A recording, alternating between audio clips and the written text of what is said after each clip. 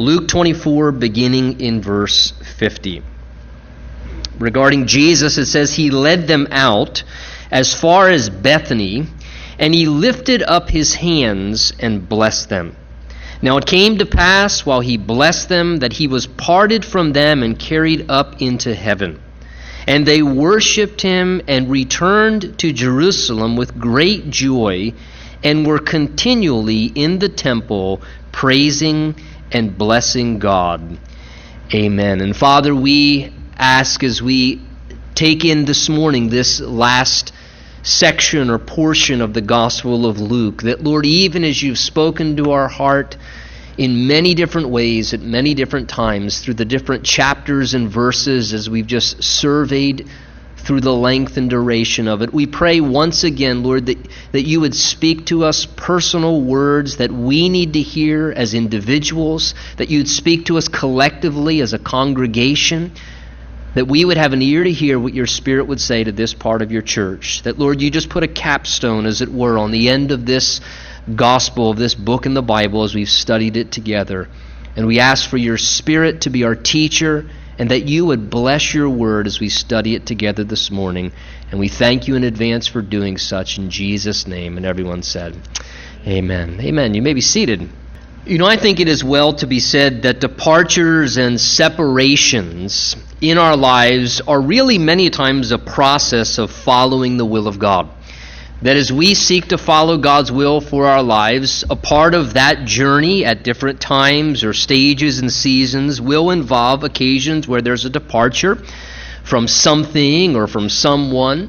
There are times when there will be separations that take place in our life, and times of transition will indeed happen if the Lord is the one leading us.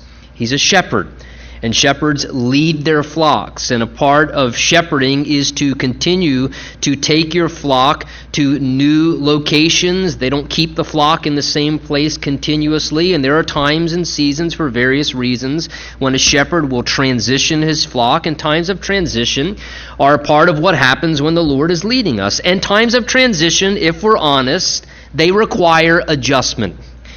That's just a part of the transition process. Adjustments come with transitions. But listen, transitions do not mean that things have to be worse. In fact, oftentimes, transitions and the adjustments they bring, really, oftentimes things can become better. And the passage in front of us concludes now Luke's record of the gospel ministry of Jesus Christ, and we now read here of the ascension of Jesus back into heaven to the right hand of his Father from whence he came. And the ascension of Jesus, if you notice, back up into heaven was a time of transition. When you think of the ascension, what should come to your mind is a time of transition. And this time of transition, though it was one and brought adjustments, it brought a good change. In fact, it actually expanded the ministry of Jesus beyond just the local scope of Israel, and it expanded the ministry of Jesus beyond just one generation. So the ascension was a transition, but it was a good transition. And it was a transition that made things actually better ultimately. And Jesus had been telling his disciples that he would eventually return back into heaven. In fact, we see this in the Gospels. John chapter 6, verse 62, Jesus spoke of seeing the Son of Man ascend back to where he was before. In John chapter 20, verse 17, there Jesus said this. He said, "Do not cling to me." He was talking to Mary when she saw him after the resurrection. And he said to her, "Do not cling to me, for I have not yet ascended to my Father, but go to my brethren and say to them, I am ascending to my Father and your Father." So Jesus made it clear that he was going to go away. He had been telling the disciples of this, that he would be departing from them and returning back into heaven. But he also, remember, continuously assured them that he wasn't going to just abandon them. He wasn't going to just leave them like orphans and just completely abandon them altogether. Though he was departing, he wasn't going to abandon them. In fact, he had been assuring them that what he was going to do was be sending the Holy Spirit to dwell with them and also to indwell inside of them, to come live inside of them. And what Jesus wanted them to realize is even as he had been there physically, presently in a body of flesh, walking with them, teaching them, helping them, guiding them, that in the same way he had been assisting them in their spiritual lives, now via the agency of the third person of the Trinity, the Holy Spirit, that they would continue to receive direction and help and teaching and understanding. And now Jesus was going to help them in just a different way. He would transition and minister to them in this way instead. Actually, it would be as well a good transition, and the Spirit coming would actually, Jesus is trying to help them see, it would make things better. In fact, listen to Jesus' own words about that in John 16. He said, "But now I go away to him who sent me. Nevertheless, I tell you the truth. It is to your advantage that I go away. For if I do not go away, the Helper," referring to the Holy Spirit, "the Helper will not come to you, but if I depart, I will send him to you." See, the point is this. The way they would relate to Jesus was going to change. He would no longer be physically present in the flesh. They wouldn't relate to him in the way that they had been prior to that time. They would now relate to him in a new way via the agency of the Spirit of God whom he would be sending to them at this point. And John chapters 14 through 16 give a lengthy discourse and discussion about those very truths. And it'd be wise to acquaint yourself with them, and that's what Jesus continued to talk about in those chapters. Again, the Bible makes it very clear, after Jesus rose from the dead, that he spent over a month. In fact, Acts chapter 1 verse 3 says that he spent 40 days presenting himself alive to his disciples and speaking to them about the things of the kingdom of God. So after Jesus rose from the dead, for over a month, remember, and we've seen some of the accounts in Luke's gospel, he kept appearing and then disappearing. And appearing and disappearing. And he would step out of the spiritual realm and he would step into the present physical realm and he would speak to them and he would reveal himself to be alive. And what Jesus was doing as a part of that was, number one, convincing them he was indeed alive. But he also, please understand, was cultivating in their understanding the ability by faith to realize that, listen, just because you don't see me now with your eyes, as you have the past 33 and a half years that I've been walking on this planet in a body of flesh as a man, just because you don't see me now with your eyes does not mean that I'm not alive. It doesn't mean that I'm not still actively working. It does not mean that I'm not still available to help you. And that's why he kept appearing and disappearing and appearing. And many times he'd step right in at the moment when they were having a real critical conversation, and he would just kind of pick up and interrupt the conversation, which indicated, guess what? Though they didn't see him, he was right there listening to their conversation. Remember, he does that with Thomas. Thomas says, "You know what? I don't understand how I won't believe unless I see the wounds for myself. I need to see the very wounds in my..." And Thomas was just a skeptic. He wasn't somebody who struggled with doubt. He just was a skeptic. He said, "I need to see for myself." And what did Jesus do? It was at that moment Jesus just stepped right in and he said, "Here you go, Thomas. See? Touch me. Touch the wounds for yourself." Indicating, Thomas, I've been here the whole time you've been saying all that. I've been hearing everything that you've been saying. And he was continually cultivating this understanding for the disciples, that though they didn't see him with a natural eye, it did not mean he wasn't alive and available to them and actively at work still. And he was preparing them for this time that we read about here in the end of Luke's gospel, when he would ultimately depart and ascend back up into heaven from whence he came to again be at the right hand of the Father. And Luke now records this account of the ascension of Jesus back into heaven. Look with me again back in verse 50. As Luke gives us his record, he says there that Jesus led them out as far as Bethany, and then he lifted up his hands and he blessed them. Take notice here, the very last thing the Spirit of God records for us that Jesus did before he departed and went back to heaven is that he did two things. We read here that he led and he blessed his disciples.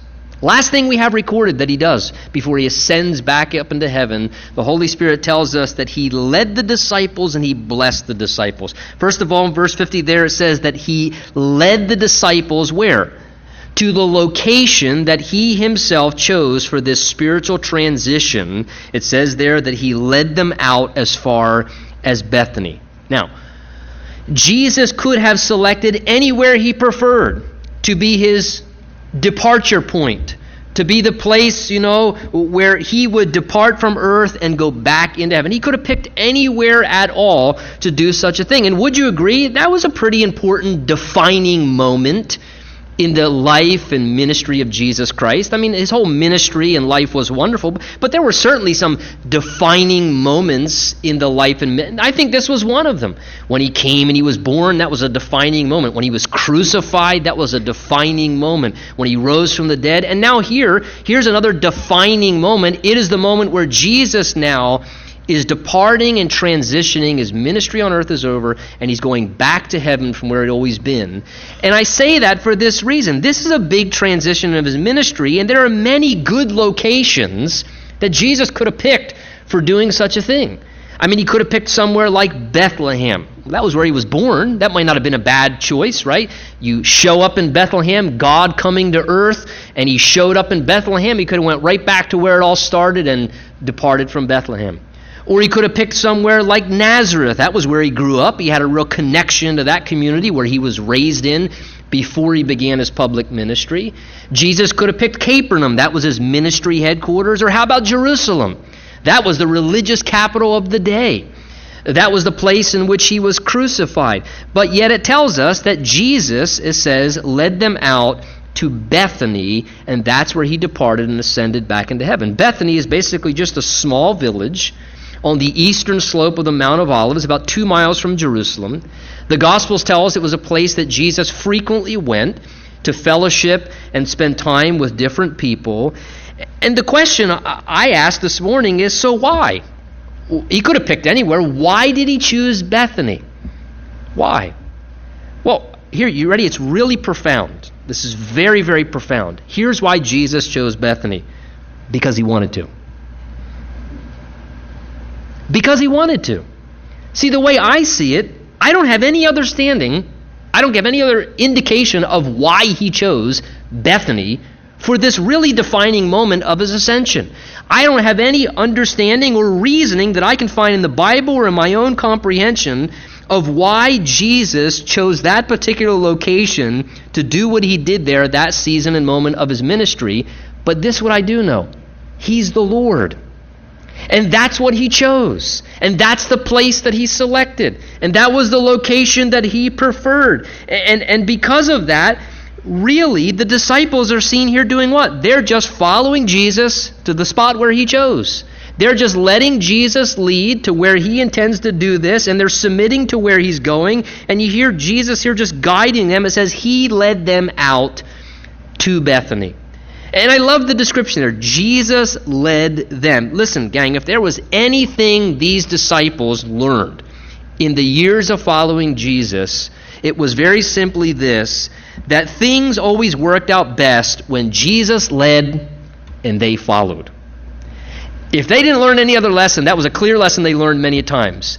They found out many a times over that it always worked out best when he led and they followed. Whenever the disciples led according to their own preferences or their own ideas, or they acted in their own reasoning, what looked best, what seemed best, or what they wanted or just preferred for themselves, whenever that happened, it always ended in problems. There were always difficulties, and they always ended up off track. But when Jesus was the one that they let just make the decisions in everything and they just let Jesus make the decision, and they followed him like sheep, quite the opposite happened. That was when, even though they may not have understood what he was doing in the moment, and they might not have grasped it, and a lot of times they question, they didn't even understand, why is he doing this, or why is he going there? What always ended up happening is it worked out best, and they ended up being blessed and well taken care of because he's a good shepherd. And I point this out by way of application for us this morning because as the Lord's disciples, we need to let Jesus lead us. We need to allow Jesus to be the one to lead us where he wants us to be. Individually, we need to let Jesus lead us where he wants us to be. As families, we need to let Jesus lead us where he wants us to be. As a church, we need to let Jesus lead us where he wants us to be. The Bible teaches us that one of the ways God pictures what we are is that we are sheep. And if there's one thing that we all know about sheep, they have a very poor sense of direction in life. They do not know how to direct themselves. And that's why sheep need a shepherd. And the Bible pictures Jesus as the great shepherd, the overseer of our souls. And because we as sheep have a poor sense of direction, we need Jesus to lead us where is best. And today, as Jesus has ascended back into heaven, he still desires to guide us. He still desires, I believe, to give direction to Christians and to the church here on earth, to lead us where he wants us to be, so that we might ultimately be in the right location, doing the right thing at the right time, and so on and so forth. And so important for us to remember that one of the things the Bible teaches is a present ministry of Jesus Christ is that he is the head of the church, or the head of the body of Christ. The Bible calls us the body of Christ, like the picture of a human body with different functions and different members that make up a body, but it's all one body. We all have different purposes and gifts, but we're all one body.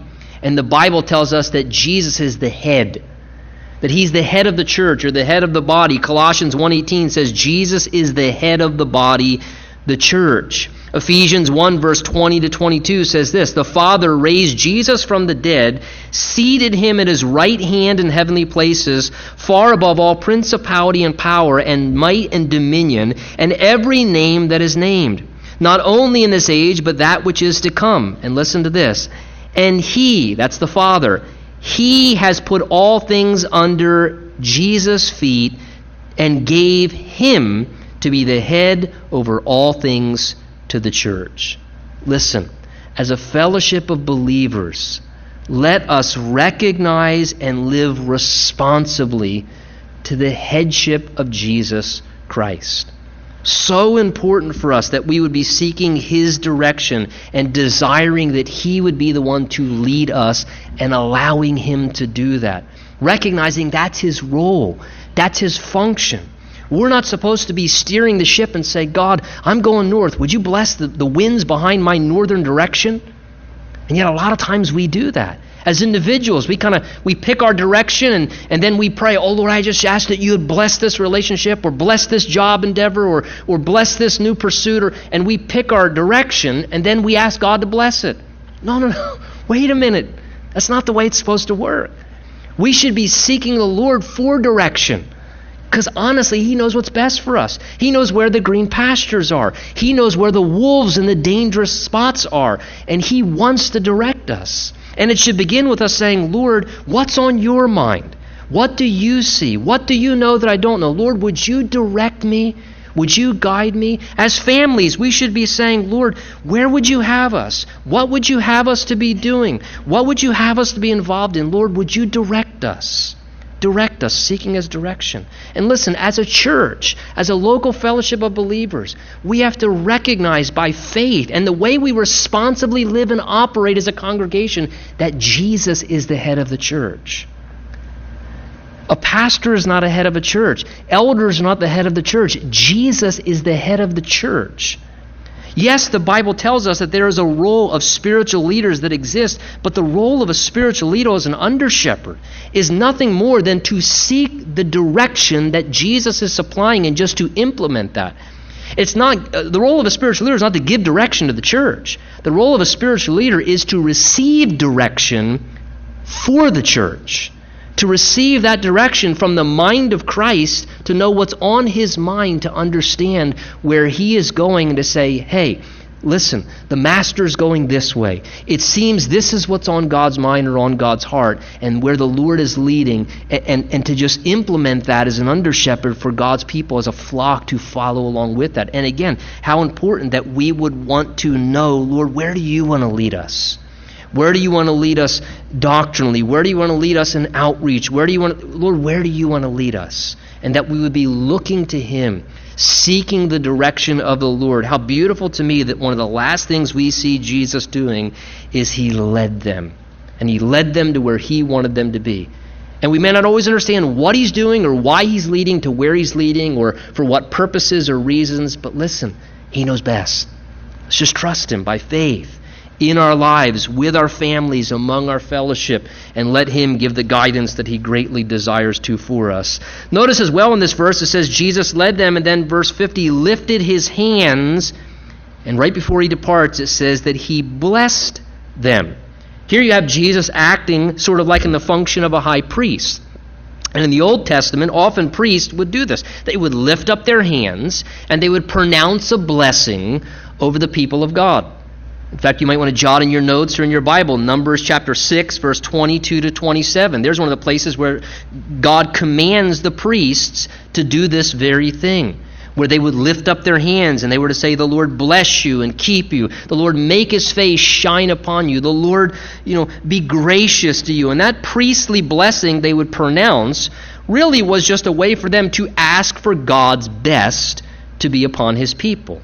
That was the purpose behind pronouncing the blessing, just asking for God's best for his people.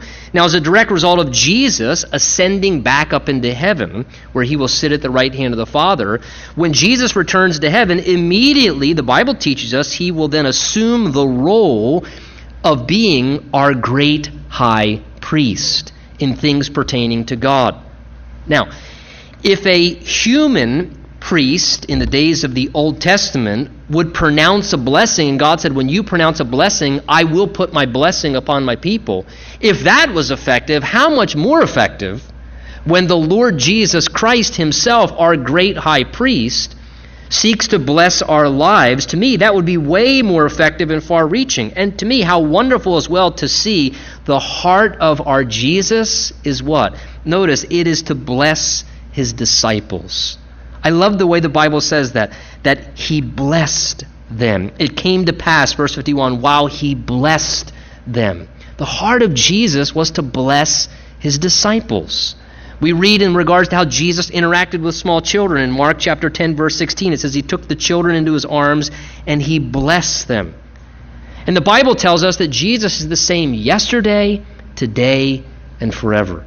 The heart of the Lord, the character of the Lord, his nature, it does not change. Which means this morning we can have confidence by faith that it is always the heart of the Lord, I believe, to want to bless his followers. It is just in the nature of who God is. God is kind. God is gracious. God is a loving Father. And he's benevolent. And therefore his very nature is what motivates him to want to bless. In fact, Psalm 67 says this, God, our own God, shall bless us. Listen, this morning, despite what you think of yourself, or maybe despite the way you were treated by your parents, or you're still being treated by other people, and you had to earn everything and deserve everything, and if you didn't behave well, and listen, God is a good, loving Father. And none of us deserves anything. And it's not a matter of what we deserve or who we are or how well we perform. The bottom line is God blesses because God is good. Because he's good. Jesus said he makes the rain come on the just and the unjust. Why? Because he's good. It's just his nature. And by faith, and this was a challenge for me for many years, and it's something I still wrestle with even in my own Christian life, because I'm a natural-born legalist. It's my challenge. And to just by faith realize, listen, God wants to bless me. And I can say that. And I can believe by faith, because of who he is, that I can humbly expect every day for God to bless. Because of who he is. And simply by faith, relating him. Without faith, it's impossible to believe God, and those who come to him must believe that he is and that he's a rewarder of those who diligently seek him. Listen, this morning, by faith, believe God wants to bless your life. He wants to bless you. Just like a father naturally desires to bless his children. We're evil human fathers. How much more God in his great love for us, and we can humbly expect the blessing of the Lord to be poured out upon our lives. What a wonderful thing to know, that you can humbly say, Lord, I can't wait to see how you're going to bless. I can't wait to see how you're going to bless this day or bless this next season, and to expectantly in humility look to him to do that in our lives. Verse 51 says, notice, it came to pass while he was blessing them that he then was parted from them and carried up into heaven. So as Jesus is pronouncing this blessing, right in the midst of pronouncing the blessing, and again, maybe as he was blessing them, even as he was ascending or as he closed up, but as he's pronouncing the blessing, the Bible records he then begins to depart from earth and to ascend or rise back up into heaven at this point. Now, Mark chapter 16 and Acts also record for us in the first chapter some other additional details regarding this event of the ascension of Jesus. Mark 16 verse 19 says, so then after the Lord had spoken to them, he was received up into heaven and sat down at the right hand of God. Acts chapter 1 tells us, now when Jesus had spoken these things, while they watched, he was taken up, and a cloud received them out of their sight. And while they looked steadfastly toward heaven as he went up, behold, 2 men stood by them in white apparel, angelic beings, no doubt. And those angels said, as they watched Jesus ascend, men of Galilee, why do you stand gazing up into heaven? This same Jesus who was taken up from you into heaven will so come in like manner as you saw him go into heaven. So take note here of these two accounts, Mark's account, Acts chapter 1, we get additional details pertaining to this event of the ascension of Jesus back to heaven. First of all, especially from Mark's account, we see that when Jesus raised back to heaven, it says that Jesus then sat down at the right hand of God. One thing we need to connect with the ascension of Jesus back to heaven is that now Jesus is sitting at the right hand of God the Father. And the right hand of a king's throne was always a place of highest prominence. The right hand of the throne of a king was that place of superior importance. You know, we say to this day still, maybe if you're a corporate executive, you say, this is my right hand man. And people know what that means.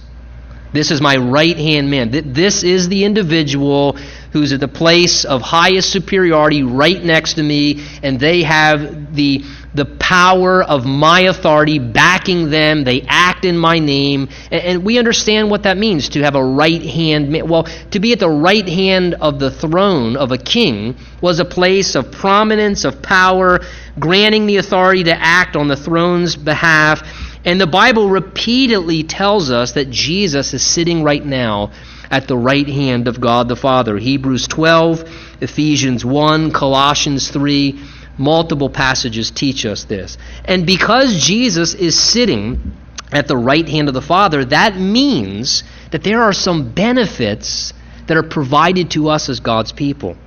First of all, Jesus being at the right hand of the Father teaches us that his present ministry at the right hand of the Father is one of intercession for you and I as the people of God. Listen to what Romans chapter 8 says in verse 33 and 34. It says, who shall bring a charge against God's elect? It is God who justifies. Who is he who condemns? It's Christ who died and furthermore is risen, and who is even at the right hand of God, who also makes intercession for us. 1 John chapter 2 verse 1 says that if anyone sins, we have an advocate with the Father, Jesus Christ the righteous. Hebrews 7 verse 24 and 25 tell us the same thing, that he lives forever and he's there making intercession for us at the right hand of the Father. In other words, again, 1 John chapter 2, the idea of the advocate there is literally a term that speaks of a legal representative or an attorney. It pictures Jesus as our defense attorney. That when we fail and we falter spiritually, and we all do, and when we sin, The Bible tells us that as Christians, that we have someone who's our advocate, our representative at the right hand of the Father. So when we blow it and the devil says, yeah, look what they did. Look what they did. Jesus, as our defense attorney, says, Father, yes. But I paid for that upon the cross. And my blood was shed for that. And that one belongs to me. And so, Father, it doesn't matter who's trying to condemn them or what the devil's trying to make them believe. Father, would you reassure them that there's no condemnation because they're in Christ Jesus? And Jesus there, he intercedes for us amidst our failures. What an amazing picture. Picture Jesus as a defense attorney. Don't get the wrong idea, but it's a beautiful idea that he's there defending your case, assuring your spiritual rival that you are liberated and free from your failures from the past and your present struggles. He's there defending you before his Father's throne, speaking well of you because you're under his shed blood and you're in a position of grace because of your faith in him and his finished work. What a beautiful thing to picture him interceding on our behalf. Secondly, because Jesus is the right hand of the Father, he also, as I said earlier, functions in a ministry of our great high priest, pertaining to spiritual things in our lives. The book of Hebrews focuses on that current ministry of Jesus Christ and how he is sitting there as our representative like a great high priest to help and to assist us in our spiritual lives. Meaning that as we walk out our Christian life as a child of God, in the same way the priest in the days of Israel in the Old Testament, the priest served as a mediator. It was a picture of Jesus Christ. But the priest served as a mediator between God and man. And the priest was there to help and to assist the people of God in their spiritual life where they needed it. Well, the Bible says that's what Jesus is alive and doing today at the right hand of the Father. Listen to what it says in Hebrews chapter 2, verse 17 and 18. It says, therefore in all things he, Jesus, had to be made like his brethren, that he might be a merciful and faithful high priest in things pertaining to God, to make propitiation for the sins of the people, for in that he himself has suffered being tempted, he is able to aid those who are tempted. Do you see what the Bible tells us? That in order for Jesus to be a faithful and merciful, compassionate high priest for us, he came to this earth and he lived in a body of flesh like you and I, so that he could experience what it was like to be tired physically, to be hungry, to be lonely, to be betrayed, to be hurt. Jesus experienced everything in a body of flesh. Why? So that when we're tempted and faced with all the same things of a natural experience in our humanity, we can go to Jesus and he fully understands because he experienced it all. It's not that God's aloof and how could God relate to me, what I'm feeling? He can relate. He actually came and lived in a body of flesh so that when you're tempted, you can go to Jesus and say, Lord, can you aid me? This is really tempting me. And this is making me struggle. And the wonderful thing is, that's where victory is, because the Bible says he was tempted in all points as we are, yet without sin. So see, when I keep failing in areas of temptation, I can go to Jesus and he fully relates and he says, you know what, I was tempted with the same thing, but see, he never failed. And so, Lord, only you can show me how to overcome this. As one who was God and man, can you help me in my humanity? Can you aid me to overcome this temptation? And Jesus will do that. Jesus will assist. Listen as well to how he writes in Hebrews 4, verse 15 and 16 of the same thing. It says, we don't have a high priest who cannot sympathize with our weaknesses, but was in all points, here it is, tempted as we are, yet without sin. Therefore, let us come boldly, the idea is confidently, to the throne of grace, that we may obtain mercy and find grace to help in time of need. The Bible says confidently. It says as a Christian, you can with confidence by faith come to the throne of grace to find mercy and grace to help in your time of need. Hey, are you struggling with some area of temptation or sin in your life? There is a throne of grace because of what Jesus did, just waiting for you to approach it by faith alone in the finished work of Jesus. And Jesus saying, listen, you don't have to be afraid. Come to me. I want to help you have victory over this. I want to liberate you. I want to deliver you. I want to assist you. Whatever you need the grace of God to help you with in your life, maybe it's some life-dominating habit or being controlled by depression or anxiety or guilt or bitterness. Listen, come to Jesus. You can come directly, confidently to a throne of grace. And He wants to help.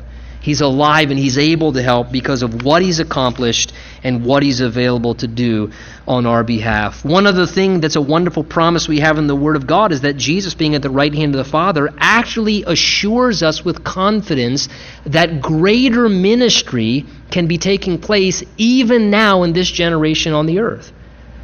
Jot in your notes this verse, John 14, verse 12. Jesus there made an incredible promise. He said this. Listen to what Jesus said. These are His words.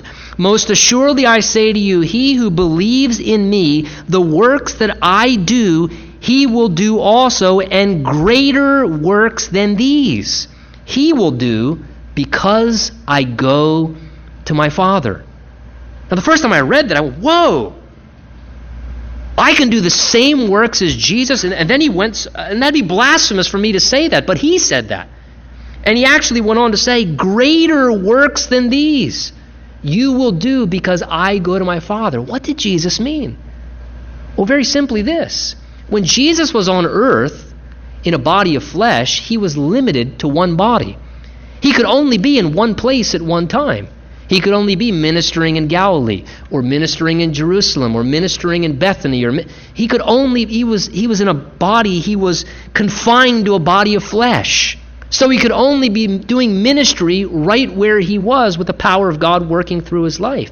But now that He's ascended and He's gone back to the Father, and Jesus said, the Bible teaches Christ in you. That Jesus Christ by His Spirit indwells the people of God, and Jesus lives in us by His risen, resurrected Spirit. And Jesus says, guess what? I'm not limited to one body now. Now I can work through Brian's life, and now I can work through Kevin's life, and now I can work through Dom's life, and wherever my people are, my presence and my power can flow through their life, and greater things can be happening because now the body of Christ, wherever we're at, the presence and person of Jesus Christ is with us, and His ministry can exponentially expand. Because He can be loving people and talking to people and praying for people and touching people and serving people wherever His people are, because He lives among us. He lives within us as the body of Christ. Amazing. Because Jesus ascended, His ministry really has greater potential in much wonderful ways beyond even what His earthly ministry was like. His ministry continues as He lives out through His people. The Acts chapter 1 passage, one other thing that we take notice of before we look at these last two verses, there the angels said what? As He was going up into heaven, they said, why are you standing looking up into heaven? This same Jesus who went up will in like manner come back to you once again. So one other thing we find in regards to a detail about Jesus' ascension is His ascension also gives an assurance of His return back to this earth. In the same way He departed from earth and went up to heaven, at that moment when He was ascending, the angels, the Word of God came from heaven. That same Jesus who went up to heaven is also coming back from heaven. And He's coming back once again. Again, Jesus, the Bible teaches, will be returning, and one of the primary reasons is to remove believers from this planet to be in His presence forever. Jesus assured the disciples in John 14:2-3 by saying to them, in my Father's house are many mansions. If it were not so, I would have told you. I go to prepare a place for you, and if I go and prepare a place for you, I will come again and receive you to myself, that where I am, you may be also. Jesus says, I'm going, and while I'm there, one of the things I'm doing, I'll be preparing a place for you. And if I prepare a place for you, I'm not going to prepare a place for you and then have that place stay vacant forever. I'm preparing a place to come back so that you may come be with me where I am. Amazing. The Bible seems to indicate Jesus' family trade was a carpenter. Now, He's been gone for about 2,000 years. Can you imagine what He's preparing for us? Can you just begin to envision? He says, I'm preparing something for you. The Lord's preparing something for you, but that also means He's going to come back and take you. as his bride to come and dwell with him in the place that he's prepared. Look at verse 52 and 53. It says, here's their response now, and they worshipped him and returned to Jerusalem with great joy, and were continually in the temple praising and blessing God. So take note, here's the automatic response, and even the Bible records the continuing activity of Jesus' disciples once he ascended back to his heavenly throne. The automatic response we see in verse 52 is, first of all, they immediately worshiped him, and then secondly, they joyfully obeyed him. They immediately worshiped him as he's going up, and they're realizing who he is. They're compelled, look verse 52, they're compelled to give glory and homage to Jesus as the great king that he is. It says they worshipped him. And that word there in the original language is proskuneo in the Greek, and it's a term that was used to describe how someone would fall upon their knees and put their head down to the ground at the throne and the foot of a king. And interesting to me that is the term the Bible uses to describe an expression of worship towards Jesus. It's a picture here of expressing utter humility and rendering the highest regard and veneration and reverence to someone who is so awesome in their kingly position and great authority. That's how the Bible pictures the response of Jesus' disciples recognizing who he was. Just an utter humility, bowing in their humiliation and reverencing and worshiping Jesus with incredible veneration. Philippians 2 says, at the name of Jesus, every knee should bow, and every tongue should confess that Jesus Christ is Lord, to the glory of God the Father. And can I say this morning by way of application, I think a clear indication when a person, a man, woman, boy, or girl, when a person has had a true encounter and experience with Jesus is, number one, there will be a humility that comes into their life that will prompt them to relinquish their concern of self-consciousness and self-image, and that will also at the same time prompt them with an internal desire to want to give worship and glory and reverence and praise to Jesus. It will mark as an evidence of a true experience with Jesus. See, I don't understand this thing of well, I don't sing to God because I don't like to sing. Well, God likes you to sing. So, that's why I kind of, that's my grace time to kind of make my way through traffic and eventually slip in and get into my seat before the Bible says, listen, wait a minute. Isn't Jesus worthy of your worship? Well, I don't, if you heard how I sing, people, listen, it's not about how you sound. Who's it for? It's for him. It's for Jesus. And I have found I tell you, when I encountered Jesus Christ, it was amazing how this consciousness of self-image and self-concern, that's nothing but pride, man. That's saying, I'm more important, and my image of coolness or whatever is more important than Jesus. No. You watch people when they meet a king. When people bow down before a human king, what is it in us that, other than pride and selfishness, that keeps us from bowing down to Jesus in our hearts? I'm not saying come here and fall prostrate on the floor. It's not what I'm telling you to do. But bowing our knee to Jesus in here and giving him the worship and the reverence and the adoration that he deserves. I tell you, when a true encounter with Christ happens, that becomes a natural outflow of a heart. Becomes a natural outflow. These disciples, when they saw Jesus for who he was, it says they worship proskuneo. They just bowed themselves and began to give worship and glory to the Lord. And not only did they worship him, but also, notice it says, they also joyfully obeyed him, because it says they returned to Jerusalem with great joy. Again, they returned to Jerusalem. Why? What did Jesus tell them to do in our prior verses? He said, wait, tarry in the city of Jerusalem until you're endued with power from on high, that you may then go out and preach repentance of sins and remission from sins in my name to all nations. So we find them here, just as Jesus instructed, doing what? Going back to Jerusalem in obedience to what he asked them to do. And that Initial obedience prepared them for further obedience because they were then empowered by the Spirit of God. And then the Bible tells us in Mark's Gospel, they went out and preached everywhere, the Lord working with them and confirming the word through signs and wonders.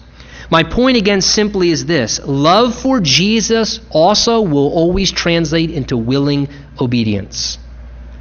Again, Jesus' own words, John 14, he said, "If you love me, keep my commandments. He who has my commandments and keeps them, it is he who loves me. And if anyone loves me, he will keep my word. He who does not love me does not keep my words." Jesus pretty clearly said to us, love for him can be measured by obedience to him. It's evidenced by our obedience to him. Great way to do inventory in our lives once in a while. How much does my life demonstrate love for Jesus? Well, it's directly connected to my obedience to Jesus. And one of the great ways I can show love for Jesus is to obey him. To obey him shows him that I love him. They joyfully returned in obedience to Jerusalem. Look at verse 53. And they were continually in the temple praising and blessing God. So notice, this was their continuing activity then. Initially, worship, obedience. But what did they do continually? It says they continually assembled together in God's house for times of worship. Again, the temple was the public gathering place to worship God together. And we read here they were continually there, praising and blessing God. One translation says they spent their days in the temple, praising God.